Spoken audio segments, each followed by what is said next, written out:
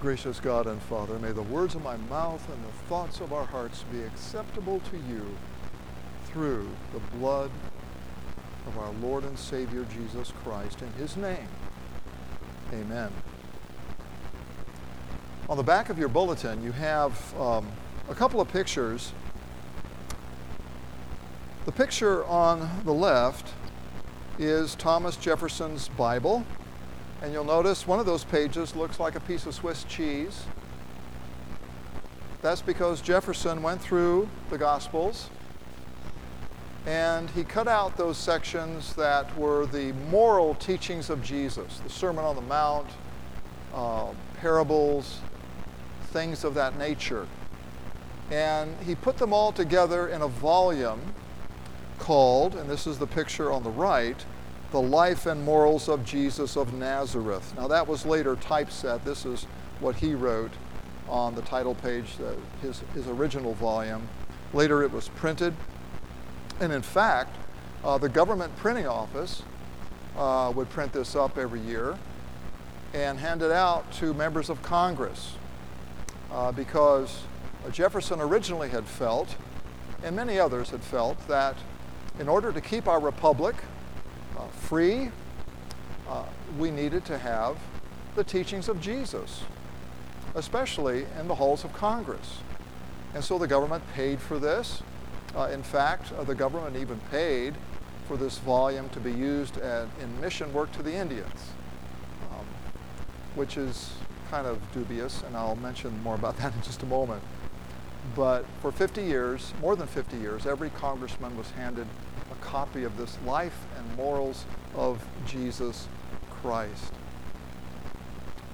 Now, it's interesting in that Jefferson left a lot in the Gospels that he did not transfer to his volume, The Life and Morals of Jesus. Among other things, he left out the miracles of Jesus. He did not include those in his volume. He did not include the exorcisms of Jesus.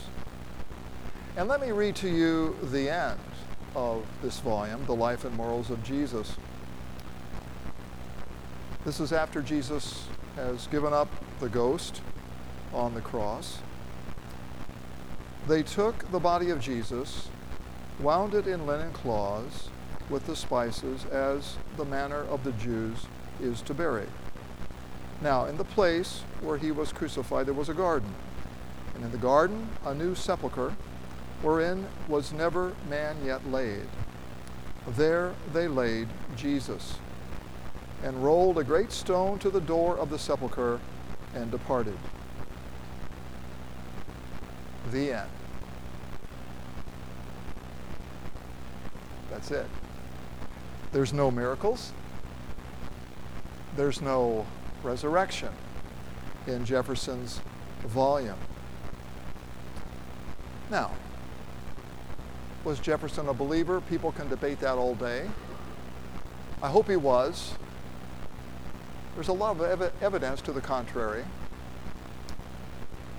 But I share this with you because this represents the perspective of someone who sees Jesus as a good moral teacher. Period. And Roman numeral 1 in your outline,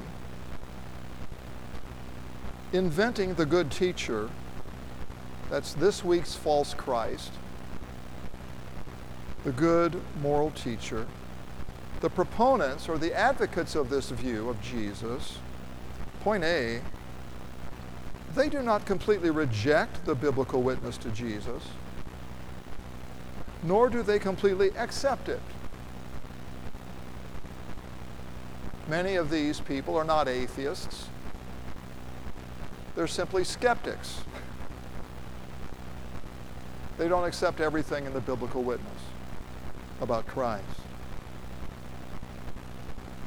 And point B, they have to cherry pick the passages of Scripture that they want.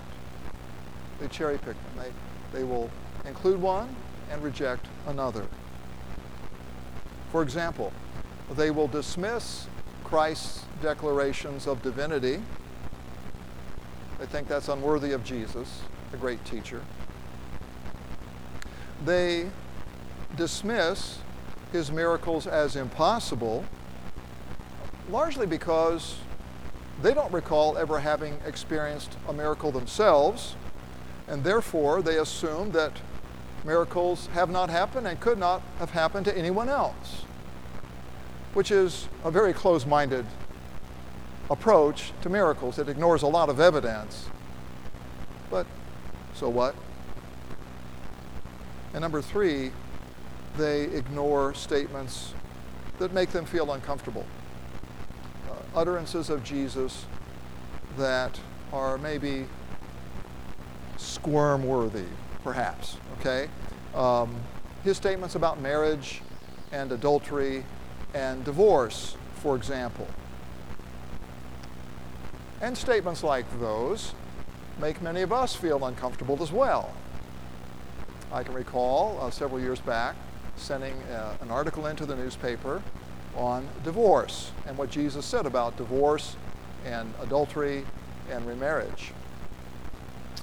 And I waited, and I waited, and I waited for it to be published. And finally, I contacted someone at the paper and I said, oh, by the way, I sent something in quite some time ago on marriage and adultery and divorce. What happened to it? And the answer I got was, well, there's a lot of people here who are divorced and they're uncomfortable with what you wrote. And I said, well, I understand that. But the article's about forgiveness.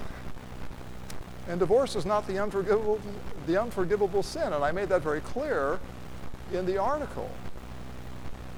Now, they've eventually ran it, and I give them credit for that. But it's our tendency, it's not just the skeptics out there, it's our own tendency as well, to conveniently skip over passages, utterances of Jesus that make us feel uncomfortable. But the problem with that is skipping over such passages also causes us to skip over the gospel as well. I would rather acknowledge my failures and have Jesus answer for them at the cross than I would to dismiss my failures or ignore them and have to answer for them someday myself. Roman numeral 2. If Jesus were a mere man, as the advocates of his being a good moral teacher would say, if Jesus were a mere man, he could not be good. For no good man would say what Jesus said. No merely good man would do that. No good man would allow other men to worship him. But Jesus did. No good man would say, I am the way, the truth, and the life, and no one comes to the Father except through me.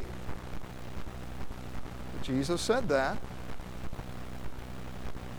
No good man would say, unless you eat my flesh and drink my blood, you have no life in you. But Jesus says that and a good many other things like it. No good man talks that way. A crazy man might talk that way. But then again, we wouldn't consider a crazy man a great moral teacher. We wouldn't go to that man for advice on how to live. Now, a liar may talk that way, but I don't think a liar would voluntarily lay down his life for what he knows to be a lie. It doesn't make sense. And therefore, it makes no sense to call Jesus merely a good man. The only way you can do that is to cherry pick. And when you do that, the man you end up with, I venture to guess, would look a lot like you. Jefferson's Jesus is a lot like Jefferson. We project onto God the way we think he ought to be. As Mark Twain said, in the beginning, God created man in his own image, and we've been returning the compliment ever since. It's true. That's what we do in order to feel good about ourselves. But feeling good about ourselves in that way is simply not good enough for a believer. We feel comforted. We feel joy knowing that Christ, the God-man, has answered for our sins. That's a lot better than feeling good, especially when the reason we're feeling good is false to begin with. Roman numeral 3, Christianity is not about what Jesus taught, but who Jesus is. It's another reason why he's not simply a good moral teacher. Because the faith that's been passed down to us is not about what he taught primarily. It's about who he is as a person. It's his person. It's not his teaching that matters most. Jesus did not ask in the region of Caesarea Philippi when he's talking privately with his disciples, he did not ask, what do people say I teach? It's not the question. The question is, who do people say I am? See, that's the point. And the question implies that he must be something that other people are not. He must be something more than the rest of us are.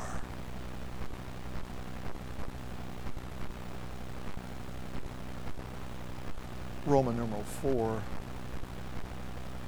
So why does it matter who he is? Point A, the value of even one human life is far beyond our ability to pay. Your life and my life, far beyond our own ability to pay. All of us are in debt to God, and the debt is far bigger than we can afford. And that's clear from the first reading for this evening from Psalm 49. Truly, no man can ransom another, and here's why. Or give to God the price of his life. That is to say, I can't even ransom myself, much less you. For the ransom of their life is costly and can never suffice. Whatever we put forward in payment of that debt, which is sin, doesn't begin to cover it. But God will ransom my soul from the power of Sheol or the grave, for he will receive me. Point B, only God, whose death is as infinite in its scope and in its value as God himself, can provide such a ransom. Only the life of God can cover our indebtedness, a life that has infinite value and scope. And that's why Jesus says in Mark 10:45, our third reading for tonight, for even the Son of Man came not to be served, but to serve, and to give his life as a ransom, a payment, a redemption price for many. And so point C, God was, at the same time now, God was in heaven as the avenger of justice, and God was on the cross as the victim of justice. See, justice and mercy meet together at the cross. His utter disdain for sin and his mercy for sinners intersect at that point 2,000 years ago. And that's our faith.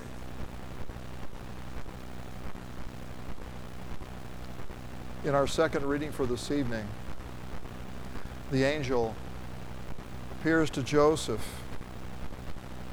and says this, verse 21, she, meaning Mary, the virgin, will bear a son, and you shall call his name Jesus, for he will save his people from their sins. That's why he came. The angel did not say, you shall call his name Jesus, because he will teach his people to improve their lives. The angel did not say, you'll call his name Jesus, because he will teach his people to up their game to a new level. Or he will teach his people to try harder, to dial up the commitment. It's not what the angel said. Teachers are fine. But sinful humanity needs more than a teacher. We need more than a prophet. We need a Savior, the Son of God himself, whose life alone is a sufficient ransom for us all. Amen. The peace of God, which passes all understanding, guard your hearts and minds through Christ Jesus. Amen.